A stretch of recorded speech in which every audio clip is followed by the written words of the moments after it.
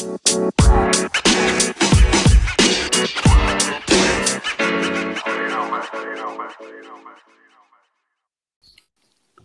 Duncan, Hey, Oneido.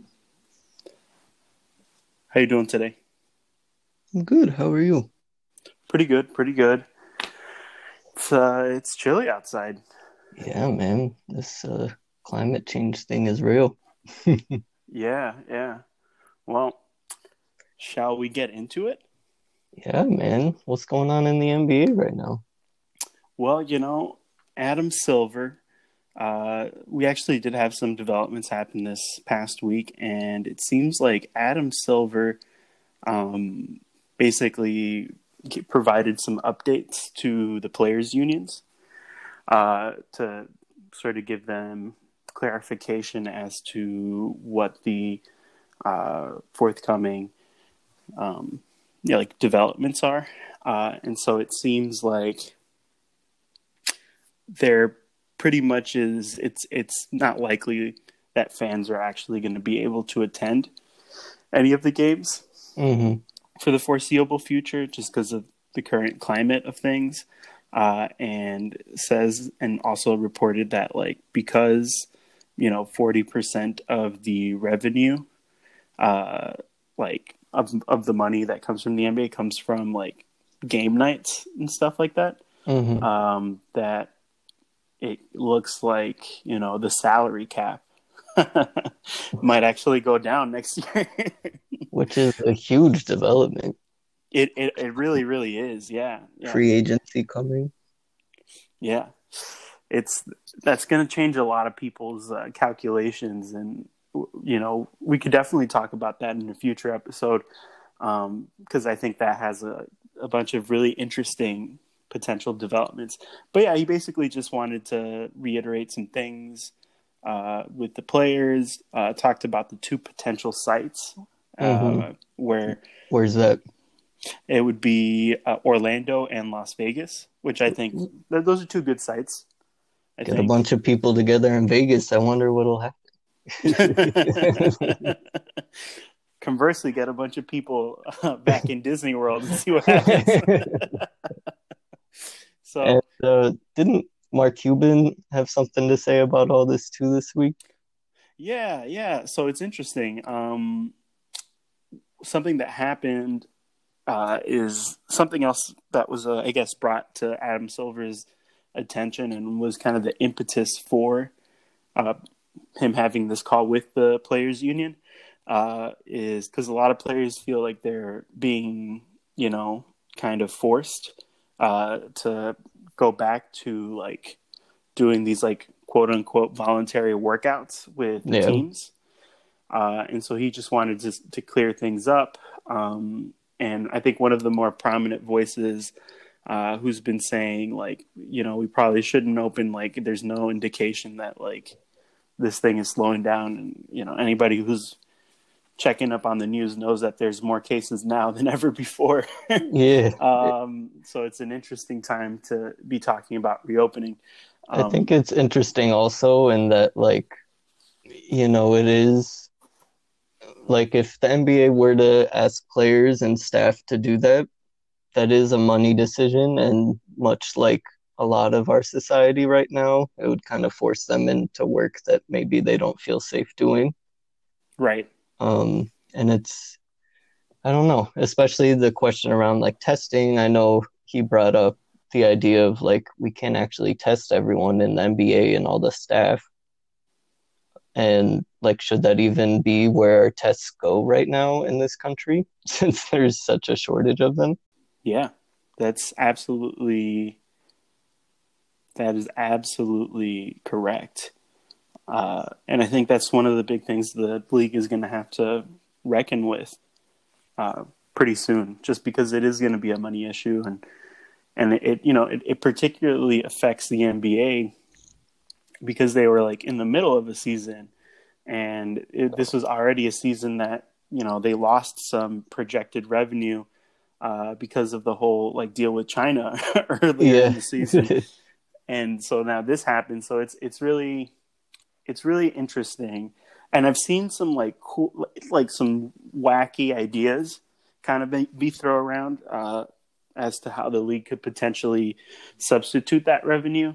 Mm-hmm. And things range from the introduction of two expansion teams to kind of incorporating that mid-season tournament that had been talked about a lot. Mm-hmm. So you do have, I think, the NBA, I think, is very the good thing about the NBA is that it is a very forward-looking league, and there has to be some sort of opportunity here Mm-hmm. for them to like figure out, and they just have to like as a league, the owners, the league office, and the players union just have to like come together and figure out something that's going to work for everybody, and I think it's man, I think it's really there's a really really big opportunity here for Mm-hmm. them if they can figure it out, even if it's just like coming back for the playoffs. Like they would just have so many views right now.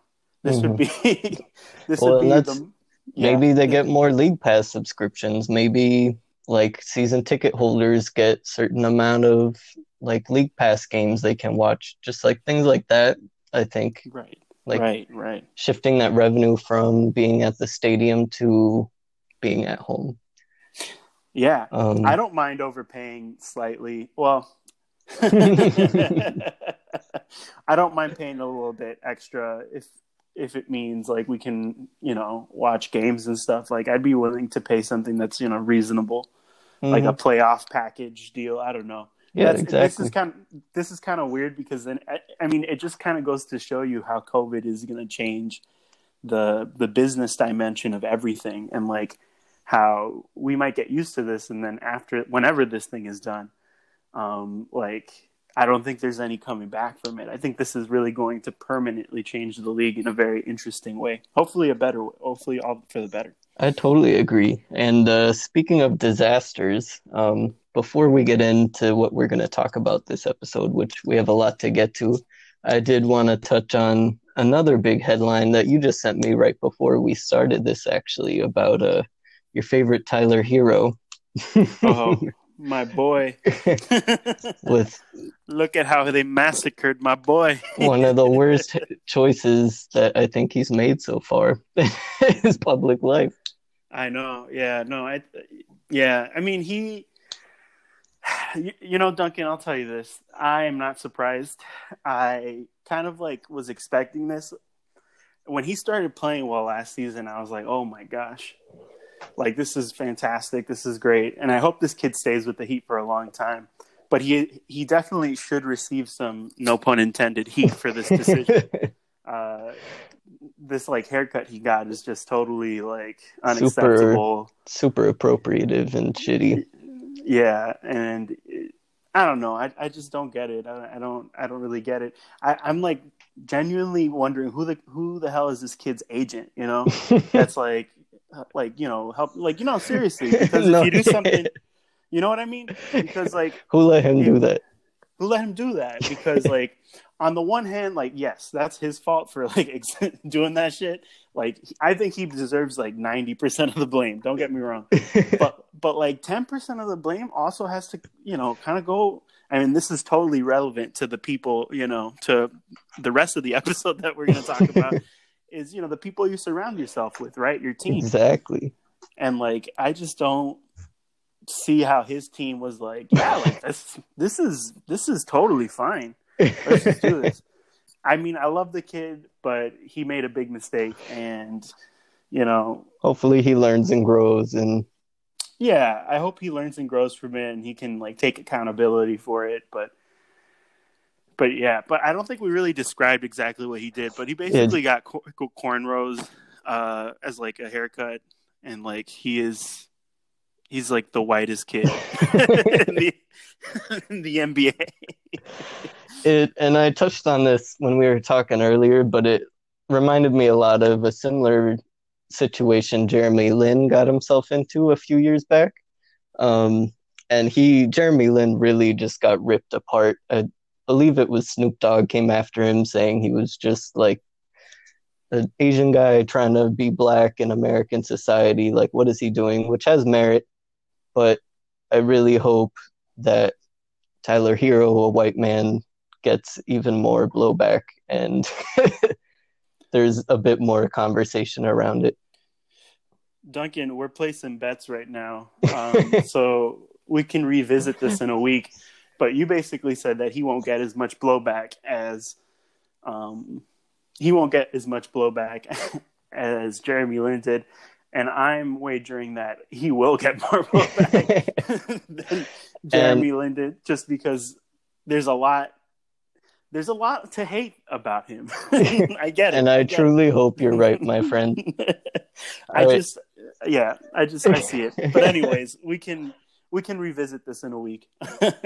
So moving forward, I recommended to you a docu-series I recently watched on ESPN Plus called More Than an Athlete, and it's about LeBron James and the people who he surrounded himself with and kept with him through his public life.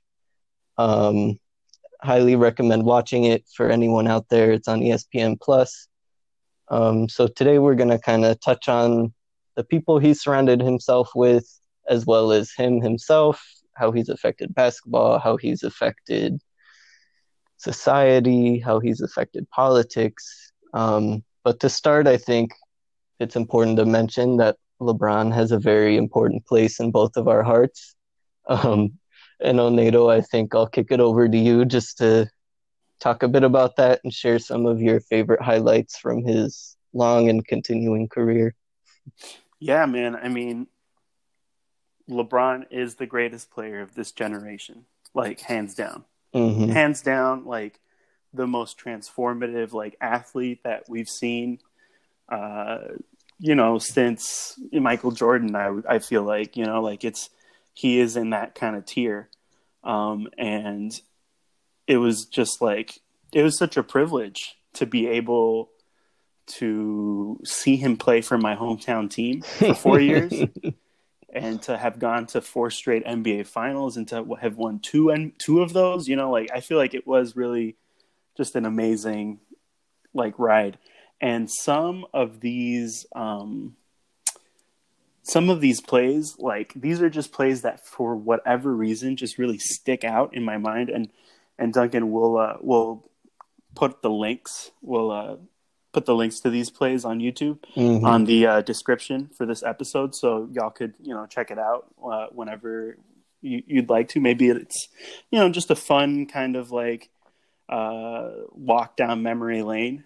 Because LeBron has so many amazing highlights, but I'm just going to give you my top 3 and kind of tell you why they kind of stick out for me personally, and then we'll talk about the docuseries More Than an Athlete, which is thank you so much for putting me on that, because it really was an amazing experience. But anyways, my first highlight, and we can kind of go back and forth. I'll do one, you do one. That sounds good.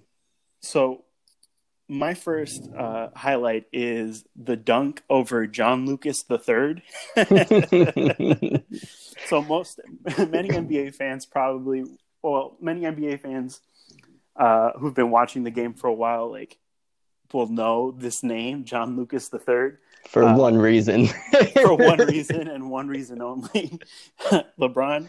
This was a regular season type game. This happened in the middle of the season, and I believe this happened in, I could be wrong, but I think this happened in the 2012 or 2013 season. Either one. This is peak Miami Heat LeBron, and he just jumps.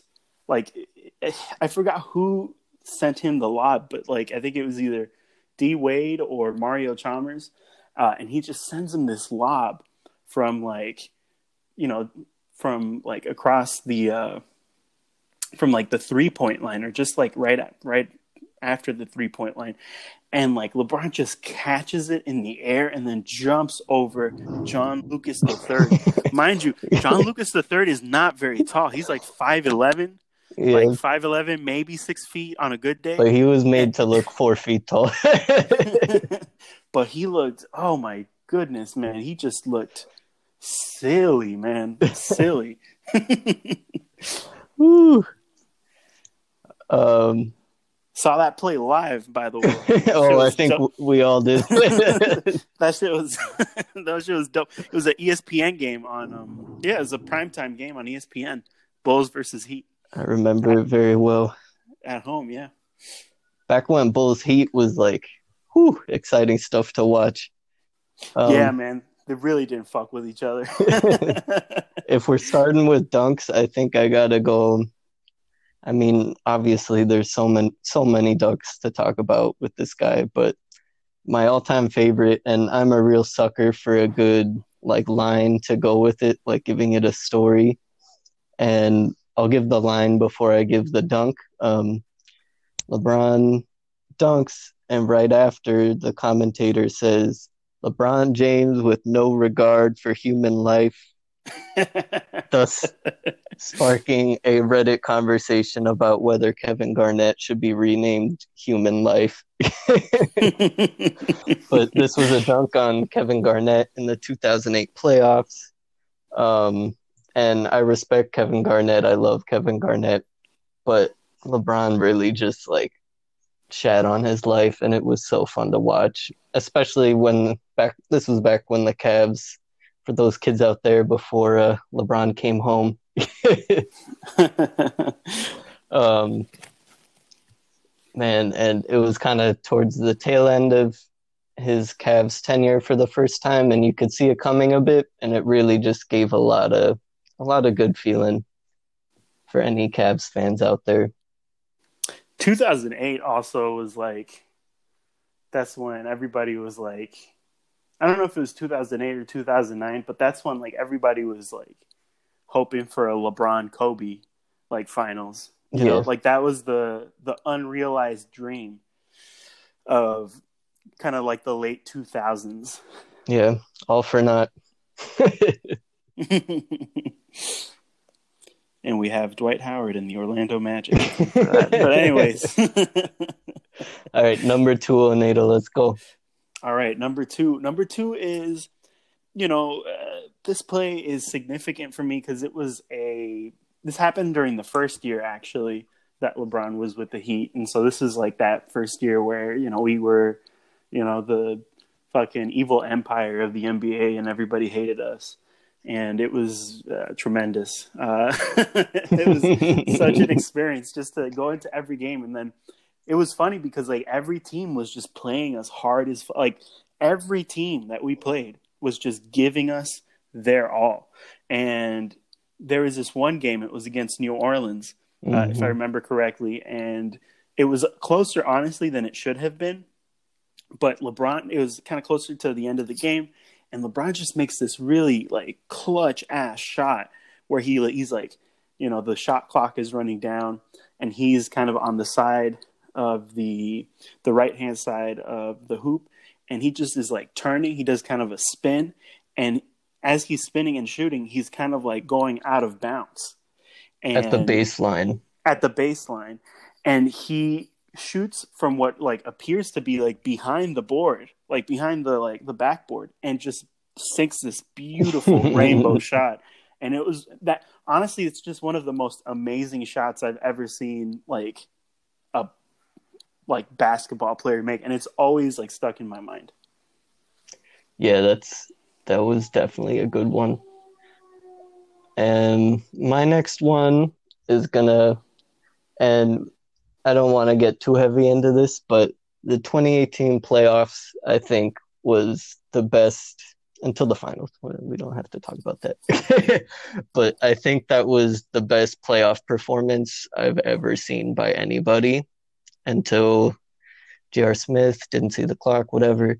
But really, it was just LeBron. Just no, this was post Kyrie on the Cavs. This was obviously a weak Kevin Love. Tristan Thompson was Tristan Thompson. LeBron was this team, and he carried them. And it was game 3 against the Raptors, which always love seeing LeBron shit on the Raptors' life. Um, and it was a tie game.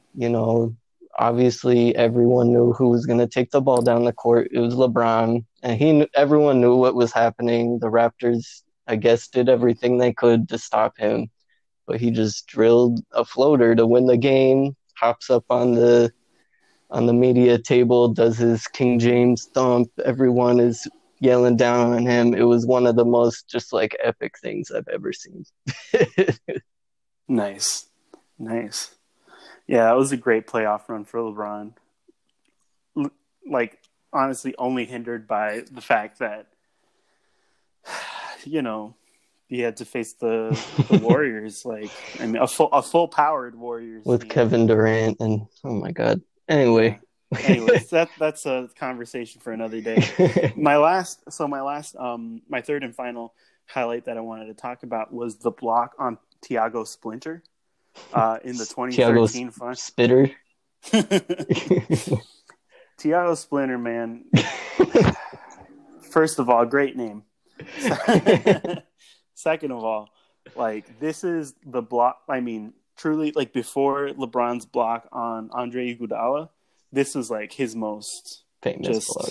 famous block. I mean, dude, like, you could hear it. If you see the highlight, I was watching it last night, and you can just hear it. And mind you, Tiago Splinter is like anywhere between 6'11", 7 feet. And, he's not... He's a big man. He's a big man. And he's like, he got this great pass he's given this great pass on the free throw on the free throw line to by Tony Parker, and he's just, and this is the final game 2 of the finals, 2013, and the Heat are like up by like 16 or something like that, and Thiago Splinter just like goes hard into the, like, he was really trying to like dunk it, trying to make a statement, dunk, one of these dunks that, like, brings your team change back. the game. Yeah. And, like, LeBron's like, denied. He said no. He said no, not today. Oh my goodness. And my last one is, I mean, I had to just give a nod to LeBron on the Heat, but when I think of LeBron's just like out of this world court vision and ability to just like seemingly know how and when to make the right play while everyone else is just doing something else, was against the Knicks. And he fights to get the offensive board, gets it, collects himself, and without even looking, I don't know how he knew he was there, just tosses it over his head, no look, to Eric Dampier. And it's just like one of the craziest sequences events that I can think of, and just kind of lends to his passing ability and his ability to just like play on another level than anyone else. I love that play. I love that play. It's just such a good play, It's he just, his vision, man. Yeah. We could talk for days about how good a passer he is, but like I think his game just speaks for itself, and I don't know, man, like it's just incredible. So, Duncan, I'm really curious, kind of as we transition into talking about more than an athlete, how did you first come across this series? So I mean, to give a little context, I've talked before, I'm a Knicks fan, but my family is from Akron, in the Akron area. And my grandpa, it's one of the biggest things we bonded over, is whenever I go out there to see him, we'll like catch whatever Cavs game is on. And even when the Cavs were shitty, he was still watching them and we would watch together. But he always just deeply, deeply loved LeBron. And I didn't understand it for such a long time. Like when LeBron left to go to the Heat, he didn't give a care. He just was so happy to see LeBron succeeding and doing well for himself. And I'll admit, I definitely fell in that camp of I was super pissed off. I mean, it's fucked up thinking back on it. And like, I'll admit I was wrong. And we can talk about that a little later when we talk about the decision. But talking to my grandpa now, his biggest thing is LeBron has given back to Akron and Cleveland just more than I can think of any other athlete doing, really. And yes, there's other athletes who've done incredible, amazing things. I'm not trying to downplay any of that, but he really has given back so much to his community. And I really just wanted to learn more about who he is, how he's able to do all this stuff while also being the best basketball player on the planet. And I also just didn't have much sports stuff to watch, so I went on ESPN Plus, the place where you go when there's not much sports stuff to watch. Shout out ESPN Plus. And I happened upon this show, and it really answered a lot of questions for me that I'd had about him for a long time, and it really just gives so much good context for who he is, who he's surrounded himself with, and like what he stands for and what they stand for. So yeah, that's kind of a little context around why I came across it. And I'll pass the mic over to you. What do you think? And yeah, I mean, it's a great little series to, I feel like, learn more about LeBron and learn more about the people that, the people that LeBron surrounds himself with. And, just like a few things I wanted to say is like, one, how impressive it is that LeBron James at age 18, like, just totally just a professional, like a yeah, consummate professional since age 18, like, has always carried himself, I think, like, very, very well. And even with something like the decision that was so, perhaps wasn't, done the best way it could have been done, mm-hmm. still, like, was something that was very, still something that, in my opinion, was like, has had a lasting impact, and is memorable, and like Yeah, is so defining. But yeah, no, this series was great, man. I mean, I had like known about Rich Paul and Maverick Carter, hadn't known about Randy Mims before, but I had heard about like kind of LeBron's like team and mm-hmm. the people he basically, holds court with, and like figures out, the King's Court. I feel like that's what they should be called, the King's Court. But Knights of the Round Table or something. something like that. Who am I? I don't I don't know. But I think before we kind of dive into like each person, I think it's important to talk about just a little bit about who they are and like their relationship to LeBron. Kind of like how integral they all were to each other's lives as LeBron was 18 and like taking these huge steps. So, I mean, I'll start with Maverick Carter because it's the one that stuck in my mind the most for some reason. But they actually both were at St. Vincent St. Mary's, and Maverick Carter was a senior when LeBron was a freshman. And they had known each other before, but LeBron really looked to Maverick Carter, based on what they say in this documentary, as like a mentor.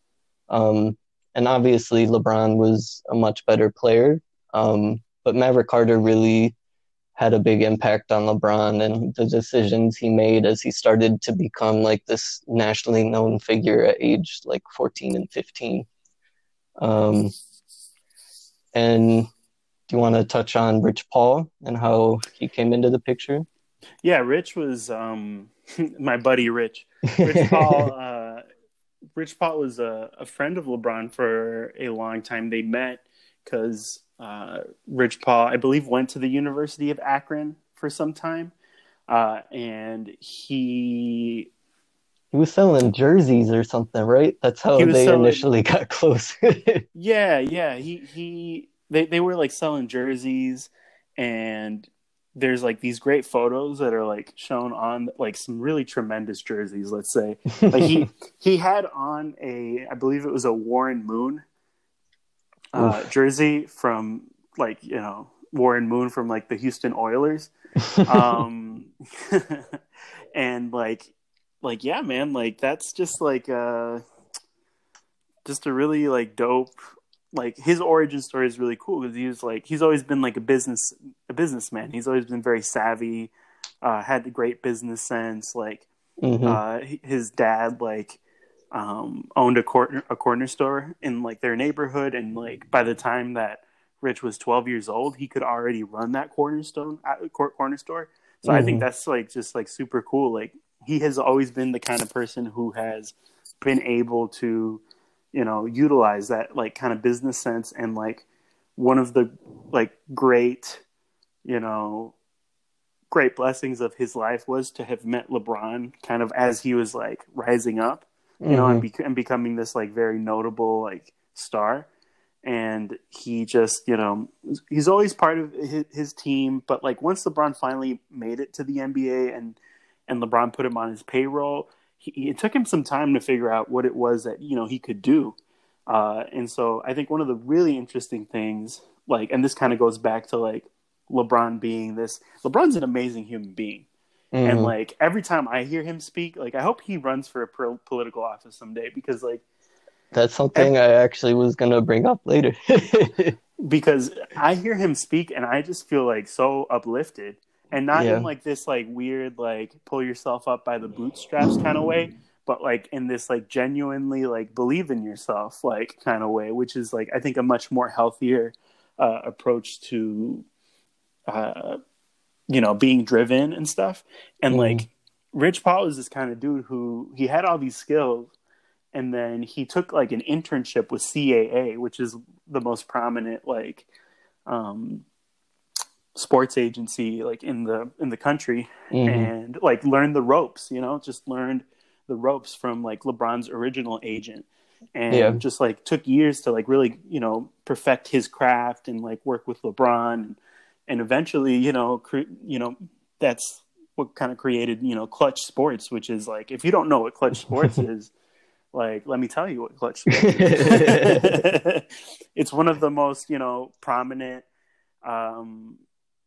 prominent like sports agencies like in the United States today, and it was only founded 8 years ago. And and his first big client, no surprise, it was LeBron James. Yeah. But he also was able to get in some other people like Eric Bledsoe and Tristan Thompson, Ben and now Simmons. then finally Ben Simmons, and now Anthony Davis as well. So he's got some like really big names. And Uh, he's someone who can change the landscape of the NBA with just like a few words in a tweet or like a text conversation. And sorry, I didn't mean to cut you off, but it's just no, no, no, amazing no. Yeah, the way he's been able to really just become like the formative power in the NBA in terms of agents.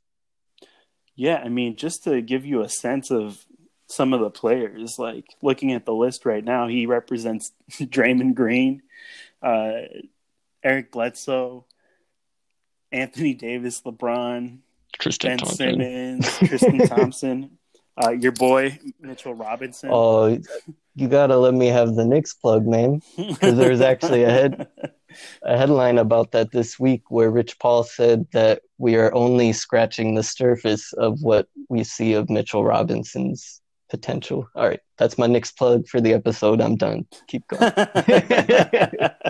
No, but I mean, I think what you said is true though. He's basically one of the main power brokers, in the NBA, and like it's really amazing to see someone from LeBron's team like this guy. Like there was every reason for him, like in his life, for him to never get to that point. Like Hmm. there was never any indication in his life that he was going to be like this, like the most influential like agent in basketball, you know Hmm. and like by virtue of like hard work and a little bit of luck, and I mean truly, like just like I feel like being at the right place at the right time, but also like being forward thinking. And I think this is true of Maverick Carter and Randy Mims as well. Like they have really really just like this story of the four of them, right? This like core, the core group that represents the team LeBron. Like I find it to be so fascinating, Yeah, and really, really interesting. I think the thing I took, one of the bigger points I took from the series was, I mean, LeBron says it in the series, he didn't want the people around him to be seen as just people on his payroll or like these are LeBron's friends. Like that's not what he wanted, and he knew that's not what they wanted. And he saw each of, like, obviously what LeBron brought to the table was the most talked about, but he saw in each of them what they were capable of and gave them the tools and helped them launch whatever it was they needed to do. And I don't know, man. It's just like totally fascinating. What do you think of and I know we need to get to Randy in a second and he's super important, but like kind of going back to Maverick Carter and specifically wanting to talk about the decision. Mm-hmm. What do you think about that? Cuz like I had never really thought about the decision other than like all right, like LeBron just wanted like a lot of attention and like wanted to make a big drama out of it. But like the way he explained it in the docuseries really made a lot of sense to me. Like he never got to go to college. So he never had like one of those college picking days where, you get like the hats and you Yeah. wear the hat and that's like the team you go to, and Mm-hmm. and so like he basically wanted to take something like that and like obviously make some money for the Boys and Girls Club. Shout out to the Boys and Girls Club, by the way. Yeah. Um, you know, so like I don't know. What do you think about that? So, I mean, as I touched on earlier, the decision, I was definitely in the camp of like, I was so angry and I was pissed. And like a lot of that had to do with like, I identified a lot with the Cavaliers and wanted them to succeed. Um, but having seen this, and obviously it was a long time ago, I've done my own reflection. And what you were just touching on, like, he was still young when this happened, and the people around him were still young when this happened. And it was really the first time he got to make that decision for himself, you know? Like he was Right. drafted by the Cavs when he was, even before that, he was on the cover of Sports Illustrated. He was drafted by his home team. It was expected he would stay there and bring in a championship. And he never really got much of a say in that. And he wanted to like celebrate what he had accomplished because he had already accomplished so much in his young life. And that was, like you were saying, that's really what they were trying to stress about what they were trying to do. And it was never coming from a selfish place. It was coming from like, hey, like we didn't get this opportunity. Let's create a way in which we can have that. And the other point he brings up is they raised, I believe it was $9 million, and all of the money that was made from the decision went to charity. But no one talks about that. And that was something that Maverick Carter talks about, is something that really pissed him off. I don't know. What do you think? I mean, I feel that like, I mean, it really kind of goes to show you like the media like has a explicit interest in trying to create certain narratives that will pull people in from like an emotional standpoint and like the way, and I think that's why Maverick is like so it makes a really astute point, which is like like the idea behind it was good. It was just the execution was the problem, and that's kind of why like you see the maturity in those 4 years, like from like before he went to Miami and then after like he left, like you see the maturity of like I feel like the LeBron we know today, right? Mm-hmm. It almost felt like Miami was 4 years of college for him, I where he mean, got to go where he got to go to an organization that like very different from the Cavs. Like you had someone like Pat Riley, you had an organization that had made the playoffs. I think the Heat have made the playoffs like it's like a ridiculous amount of time since like Pat Riley has become president, and You're gonna make me cry.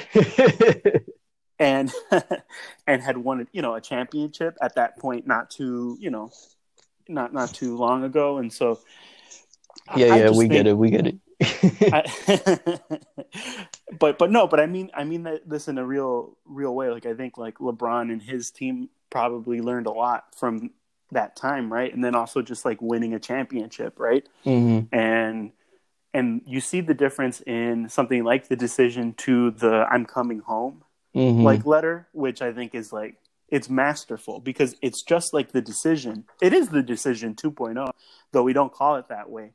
Yeah. Um, but it's more masterly executed because it's not like a video where everybody is waiting, like at in 8 p.m. on a Thursday. It's I'm writing this letter on Sports Illustrated. I'm working with Lee Jenkins, who's like a very prominent, sports writer, and we're gonna I'm gonna give this detailed message where these are my words. Hmm. You can read them. You can't like twist them, and this is gonna give me the opportunity to really like thank people in Miami, thank my this, but like here's my reason for going back to playing with the Cavs because I have a strong connection with, it was really masterfully done, Yeah. very very masterfully done, And I and think, he was the architect of that. yeah. And I think an interesting aspect that the series touches on is around like that first year in Miami. LeBron says he's like, I was in such a shitty headspace. Like everyone was pissed off at me. I was the villain. I was playing like a villain because if that's what they wanted, that's what I was going to give them. And I was going to show them how good a villain I could be. And after that season, obviously, we know what happens. They lost to Dirk. Um, but after that season, he had a conversation with Maverick Carter, and they both agreed that like that's not who LeBron is, and that's not who he should play like. And I think from there you kind of saw the Heat take a turn, and then eventually they touch on when the "I'm coming home" decision was made of like LeBron really. It was kind of Maverick Carter's not idea, but like he's the one who pushed LeBron in that direction in a lot of ways, according to what we see in the documentary. But Oh, I know. but I'm like, very aware of. I Anyway, mean, I'm just joking. no, it's a good point to bring. But um, just LeBron was like, why the fuck would I want to go home? Like, fuck them. They're burning my jerseys. The owner of the Cavaliers wrote this scathing letter in which he just shat on my life. Like, I fucking hate them.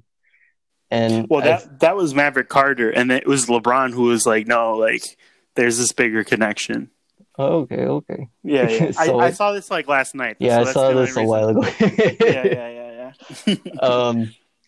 But I think, I mean, from there, I think that's where we really saw the turn from like LeBron the athlete and what LeBron the athlete was going to accomplish, which obviously he accomplished a lot more in his tenure in the Cavs and later with the Lakers as it's still going on. But I think we saw the turning point of him thinking of some things a little bit bigger for himself in terms of his public figure.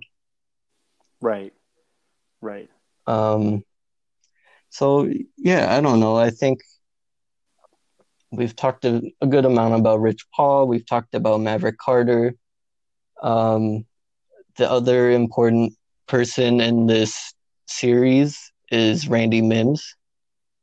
Yeah, Um, and from what I recall, correct me if I'm wrong, he was kind of like a very deep family friend for LeBron. They've known each other for a long time. I think LeBron lived with him for a while.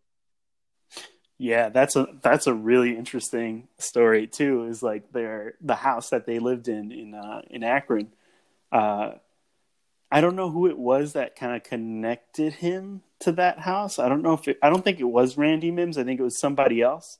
was like somebody who was like a local person whose name I'm forgetting right now, but basically he had met LeBron. Mm-hmm. And by this time, LeBron lived in like a small ass apartment with his mom, for Mm-hmm. most of his like life and up to that point. And so once he started, gaining notoriety for, being the best basketball player in the country and just like being basically the next like great thing, the next big thing, he, some sort of friend, I forgot who their name is, basically like was offered to move him into this like house, right? So that he Mm-hmm. could have more space and so that all of his people, all of his like friends and stuff could hang out with. Cause obviously a lot of people want to hang out with LeBron. like shit, I would want to hang out with LeBron if I'm, living in Akron at that time. And I just, he just seems like a dope ass dude. But, so anyway, so Randy, was friends with this mutual connection with LeBron, and he had some issues. He had like broken up with this woman, and he was like, I need just a place to stay for a few months, where I could stay. He's like, yeah, you can stay at this house in the guest room, but you have to stay in the guest room. And he's like, why? He's like, oh, because LeBron James is, is living there. And so that's how they met. That's how they met. And Randy Mims actually played, I believe, also played at the University of Akron, and on their basketball team, and maybe like had I don't know what, I know that like Maverick Carter played, Randy Mims played, and Rich Paul also played. I think they all played for the University of Akron at one point and at different points actually. So that's Yeah, like another interesting thing. with But most of them not finishing because yeah, they went into LeBron's career and launched that part of their lives. yeah, and Randy, a really interesting thing about Randy is, like Randy's the guy who's been with LeBron like that whole time. Like he's his right hand. He's his chief of staff, his right hand man. Mm-hmm. You know, and whereas like Maverick and Rich have definitely had times where they were still part of the circle. They've always been part of that like circle. Mm-hmm. But when they were like, especially earlier on in LeBron's career, when they were kind of like figuring out, what they needed to do to hone their skills, in Maverick Carter's case, like to be this like big digital media, like, thought leader and CEO, Mm-hmm. and entertainment CEO. In the case of Rich Paul being this big, like, sports agent, like there were times where they weren't necessarily at the same place that LeBron was at. But Randy has been there the whole fucking time. Yeah. So I believe he worked in the Cavs staff, like right at the start of LeBron's first tenure with the Cavs. But correct me if I'm wrong, he did not go to Miami with LeBron. He stayed with the Cavaliers. Is that correct? Nah, he went to Miami with Okay, LeBron. so never mind then. Yeah, yeah. There's actually a point in the documentary where he was like, there was always going to be that transition. Like he was always going to go to Miami with LeBron. That was not, any. There's no confusion there. Pero he did, but he said like the way that they kind of like, because he he was LeBron's chief of staff, but he had a relationship with the whole team, Mm-hmm. and like the way that he like was basically forced out of that position from that first stint with the Cavs, he said like left a really bad taste in his mouth. Mm-hmm. Um, but eventually, it's water under the bridge, and like he did come to Miami, and he was like, he was really like there with LeBron. Yeah. I feel like he has the most stories to tell. Like he'll probably write a book at some Yeah. point, and be like, yeah, man, like this is like not like a tell all or anything, but like a kind of thing would be like, yeah, like he really has like that insight into the context of stuff because he really has been with LeBron like the longest and most consistently. Mm-hmm. So I think that's a good transition kind of into just talking about this four group of friends and like how they've affected American culture and changed society. And I mean, there's so many different things to talk about. I think we'll get into the media, the player representation. We've kind of touched on both of those, but we haven't touched yet on the I Promise School. Yeah. Mm-hmm. So I think we could start with media. I think we talked a good amount about Rich Paul already, so I don't think we need to touch too much on that aspect of things. But I mean, I consume pretty much everything that Spring Hill Entertainment puts out, which is where Maverick Carter is the CEO. But notable names would be The Shop, which I love watching, The Greatest, which is the documentary on HBO about Muhammad Ali. Obviously, there's Space Jam 2 coming out. I mean, it's all just like amazing content. Yeah, man. I mean, he's definitely. I think The Shop is a great show for anybody who hasn't had the opportunity to watch it because it is on HBO, so it is a little bit exclusive, but really great show. Really, really great show.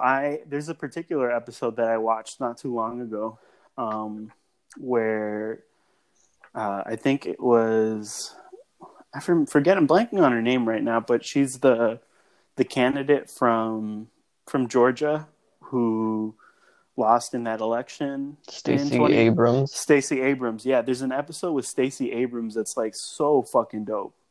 Like really, really dope. And it just like kind of provided me with a venue to be like, damn, like this person, like, it's just a cool opportunity for people to talk and to be very open. And I feel like here's the thing, LeBron is very measured. Don't Mm-hmm. get it twisted. Don't get it twisted. Even when he is like giving you a lot, it's very calculated. And I don't say that in a bad way. I just mean that he's really fucking good at this. But the great thing about The Shop is like how you can like hear from people you may like, these sports figures that you may see, right? Like a Megan Rapinoe, right? Mm-hmm. Where you're like, wow, this is an amazing, bigger than life sports figure. And then you see the show and you're like, wow, then you hear them speak and you're like, damn, like this person has like thoughts and has been part of all these initiatives and like these projects and all this type of stuff. And like, I think that's so cool.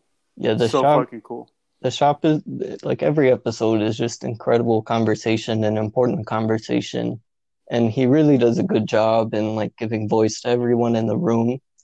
And like you said, anyone who hasn't yet seen it, they should check it out if they're able.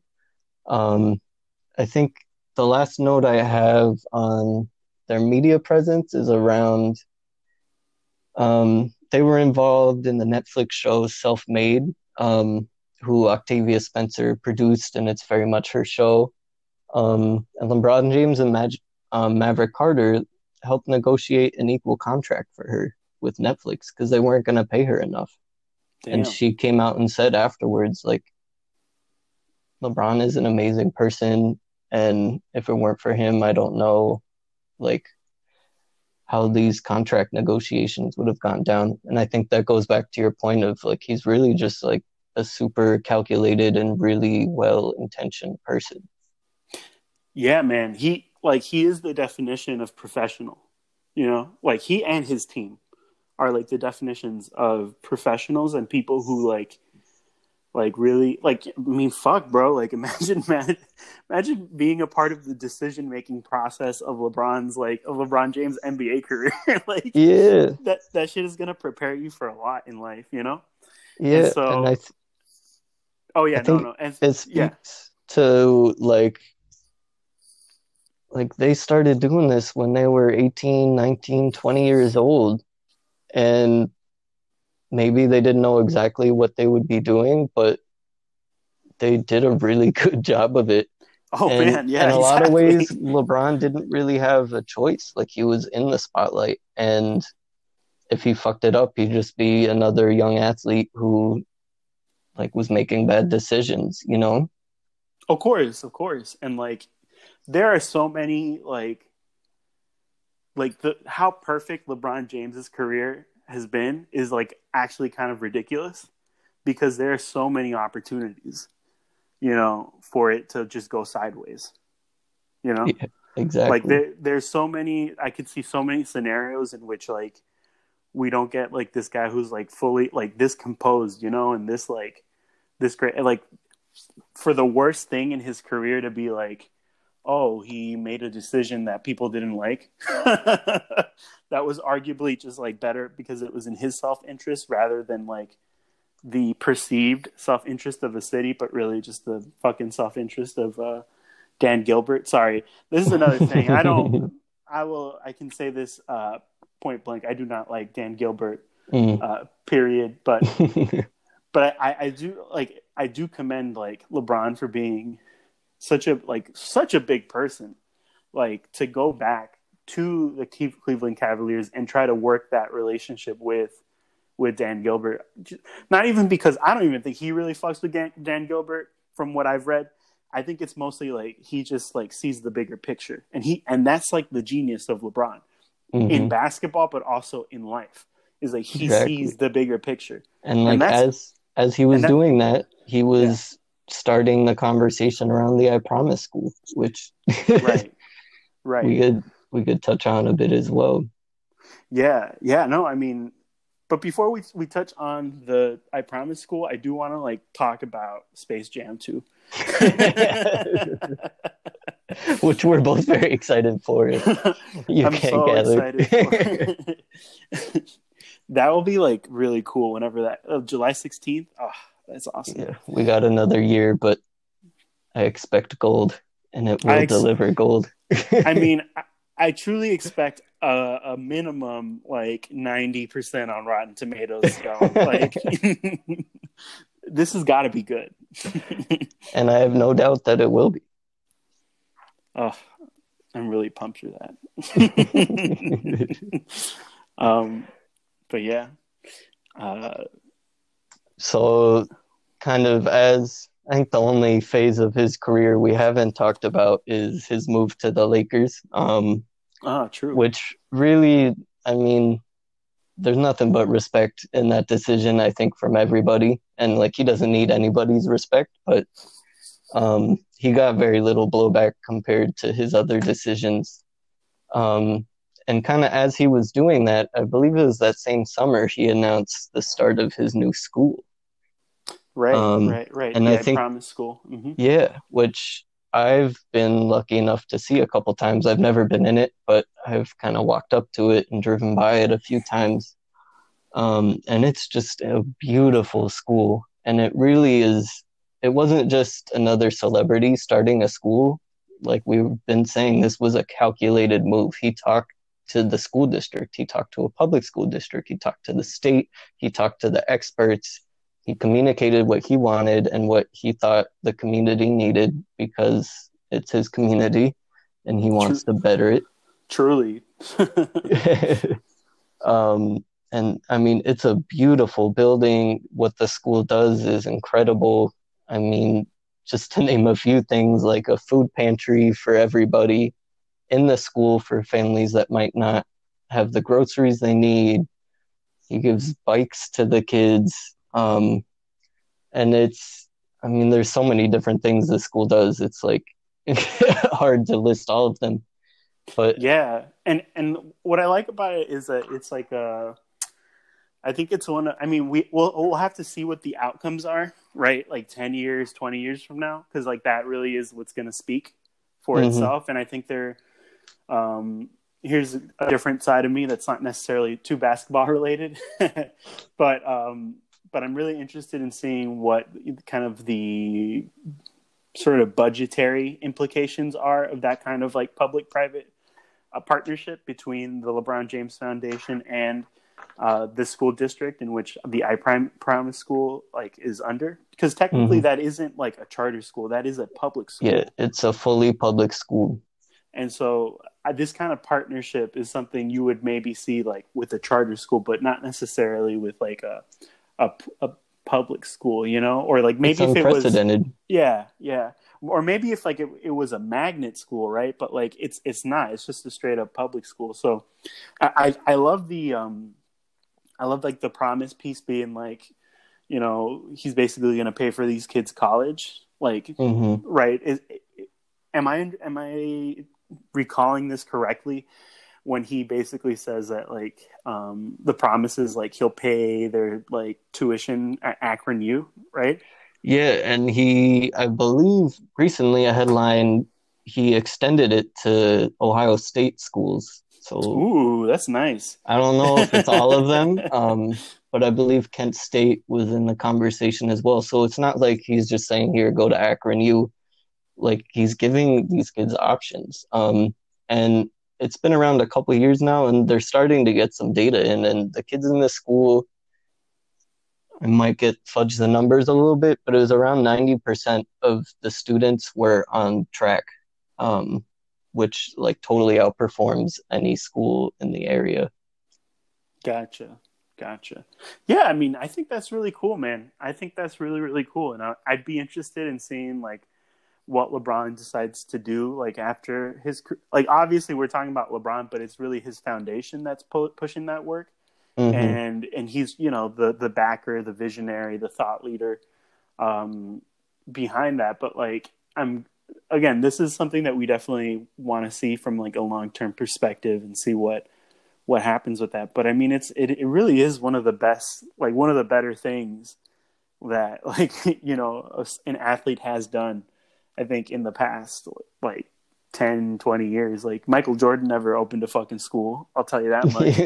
And neither did Yeah, Kobe Bryant, rest in peace.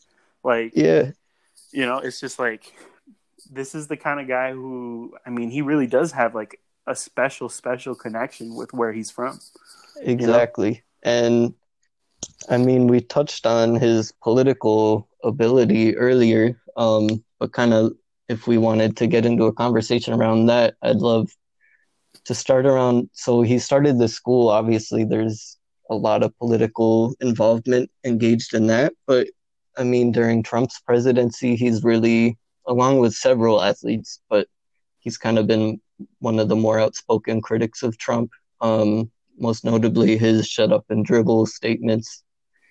Right. Um, Right. but he's really been a voice of reason for a lot of people and a voice of clarity. Right. Right. And yeah, I mean, no, I mean, I hear you, dude. I completely agree with you. Like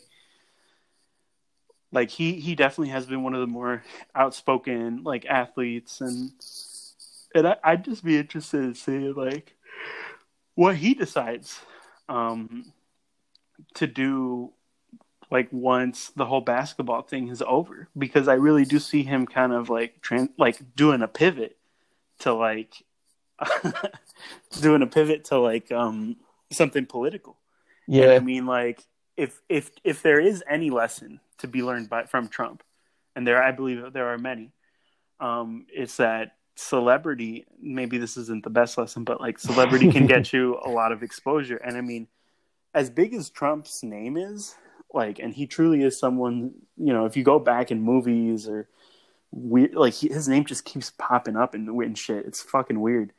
Like yeah, LeBron is kind of like in the same vein too, man. Like LeBron is the kind of dude who's just like he's even more everywhere, so, man. even more so. You know, like this dude totally dominated the imagination of so many like people for so long. Like, and And still is.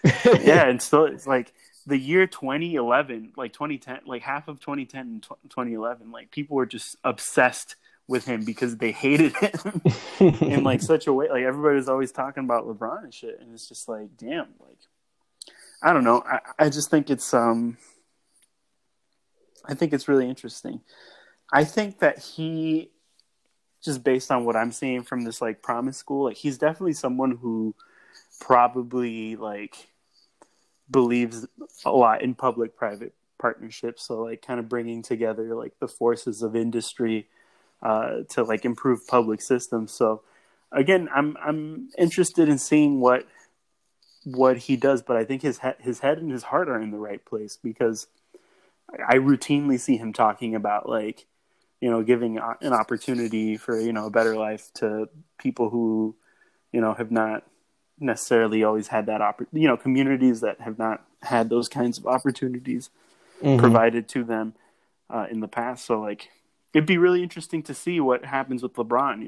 If we see LeBron run for president someday, he He's definitely been has my asked that vote. before too. Definitely has um, my vote. I'll tell you that much. I mean, a little more like thinking a little smaller, like even governor of Ohio or governor of California. I think, like, Yeah. what if we saw a Democratic governor of Ohio because of LeBron James? Just a thought. I don't know. Yeah, I think he really loves Ohio. I think he really loves Akron. But if this move to LA I think he has moved on. I think not in the Yeah, sense that he's not going to stop like giving to Akron. Like I don't think that's ever going to stop. I think that he has done enough to where it's like, okay, like I can just live wherever I want. Like I can just like do, you know what I mean? His yeah, kids are growing older, so like now, and then there's also that aspect of like fucking Bronny, like yeah. Bronny has his whole career ahead of him, and so like that's, I'm sure he's gonna play a big role in that. And Hmm. maybe he doesn't go into politics, which like I totally understand why he wouldn't want to do that. Yeah, I mean, he's had enough of a life in the public eye and You will know, always. and will always. So like I don't know. I think whatever he decides to do after this, and I still think he has at least 4 years left in the tank. Maybe more. Who knows? Yeah, I mean, we're Um, talking about him like he's not relevant, but we were just saying that he's in the MVP conversation. Like, he's top two. Yeah, he's like top two. He's like he's either the MVP this year or he's like the runner up. Like at 36 years old, like that's no joke. he's got That's no regard for human life, my friend.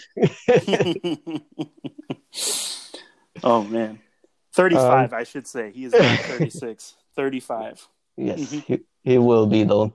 Especially with who knows when basketball pick up again. Yeah, But I right. think that's a good place. I don't know if you've got any last words to add on the subject, but I think that's a good place for us to kind of wrap up the segment and get any last thoughts in there and touch on what we're going to talk about next week. Yeah, so kind of closing thoughts. Definitely recommend the documentary to anybody who, uh, has access to ESPN Plus or doesn't mind pirating or whatever. Um, We JK, gave a I lot don't. of spoilers, but it's a documentary. You're not really spoiling anything. Yeah, yeah, and there's a lot of little things there that it's just the images, man, just the videos that they have, like all of that kind of like media that they share. And I mean, just the thing when you get four close friends coming together and just like shooting the shit and talking about things that they've gone through in the past. So highly recommend that. Highly, highly, just like I don't know. I think LeBron deserves more praise. Like he really is an amazing role model. And honestly didn't have to do that. Like LeBron could just be like Michael Jordan. Like LeBron could just like make a fuck ton of money, and he has, and probably and like just like be quiet and not like speak up and just like be this like mythical being in our minds who we don't know anything. We have to wait 20 years for a documentary to come out to Yeah. learn anything about him, really. And he's like this, like he's a guy who's like very there's all this media on him, there's all this information, all these initiatives, there's a lot you can learn from him, like as a role model and as a person and as a basketball player, and like there's just a lot to appreciate there, man. And so I don't know, like he's pretty great. And one more thing I wanted to say. I just think that this kind of like final, chapter in his career, because he has said he's gonna, retire with the Lakers. Um, like this is an exciting chapter to, like he's not gonna be like It's so exciting, Doug. he's not gonna like just be like, oh, and LeBron like played with the Wizards like, Yeah. like, and like he was 40, but he scored 50 once. It's like not like that. It's gonna be like, no, he's competing for fucking championships, my dude. Like Yeah. he is still a threat to win a championship. He's still relevant from a basketball sense, and Exactly.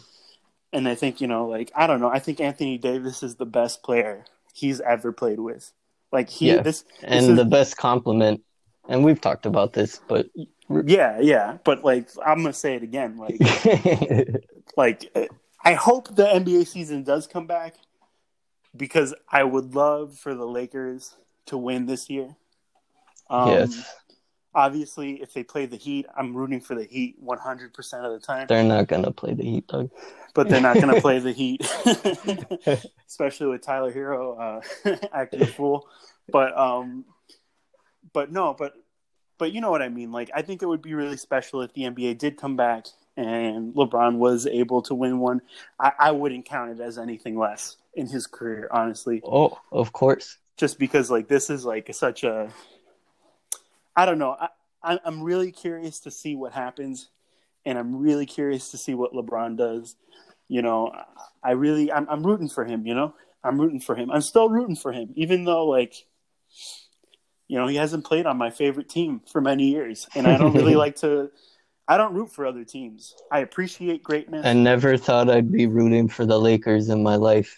Yeah, and but like as far as Western teams go, like I'll definitely be rooting for the Lakers to make it to the finals if the playoffs come back, because I think he just, man, like he's having such a great season.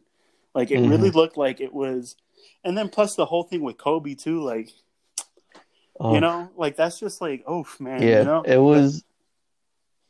There was just so much happening. Oh my goodness. It was a great season. It was a great season. Yeah. Really like hallmark season for the NBA. And The craziest thing, yeah. I don't want to get too deep into the Kobe hole. Not that it's a hole, but just the fact that like Kobe was at the Lakers game in which LeBron passed him on the all-time scoring list that night. That's why they were in LA, and that's why they needed to fly back. And like I can't imagine how that, not that in any way it's LeBron's fault, but like that has to weigh on you a bit. Like this huge milestone happened and he came to see it, and then now he's flying out and this happened, I know, man. And yeah.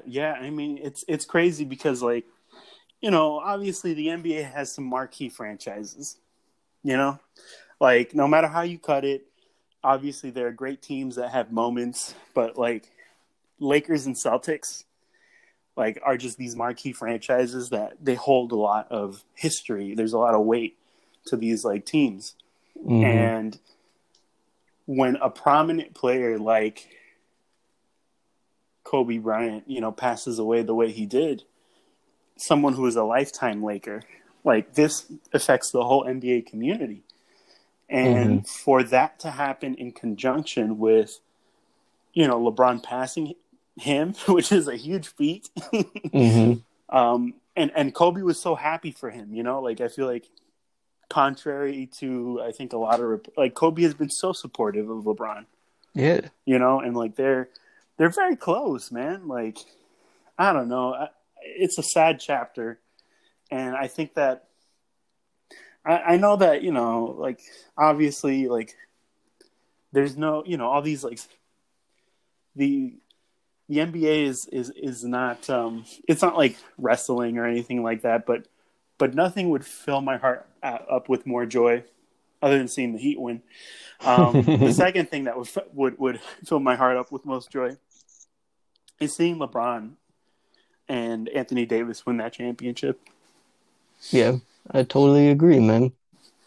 And I think, I mean, speaking on Kobe, I mean, there's a lot to talk about him in this topic, but something in his last years that he became super passionate about and advocating about was the WNBA and women in basketball. And that's actually what we're going to be talking about next week. That's And right. I'm super excited for that conversation. Yeah. And I think Yeah. it's something that isn't talked enough about in the basketball conversations you hear about in podcasts. So I think it'll be a very I'm excited to learn a lot, and I'm excited to talk about it with you. Yeah. No, same. I'm very excited to talk about, like the WNBA and to really kind of even more broadly just talk about women in basketball. Um like and how significant, these figures are that we don't really, that I don't think get the due like credit that they deserve. So Exactly. so yeah. Um, So I'm excited for that episode as well. yeah. So, quick plug: if you haven't followed us on Instagram, you can find us at the bounce back underscore podcast, all lowercase. Um, show your support, anything. We're trying to get more listeners. We love and care for everyone who's listened so far, and we're excited to keep this podcast going and growing. So, Hit that yeah. subscribe button. Sounds All good. right.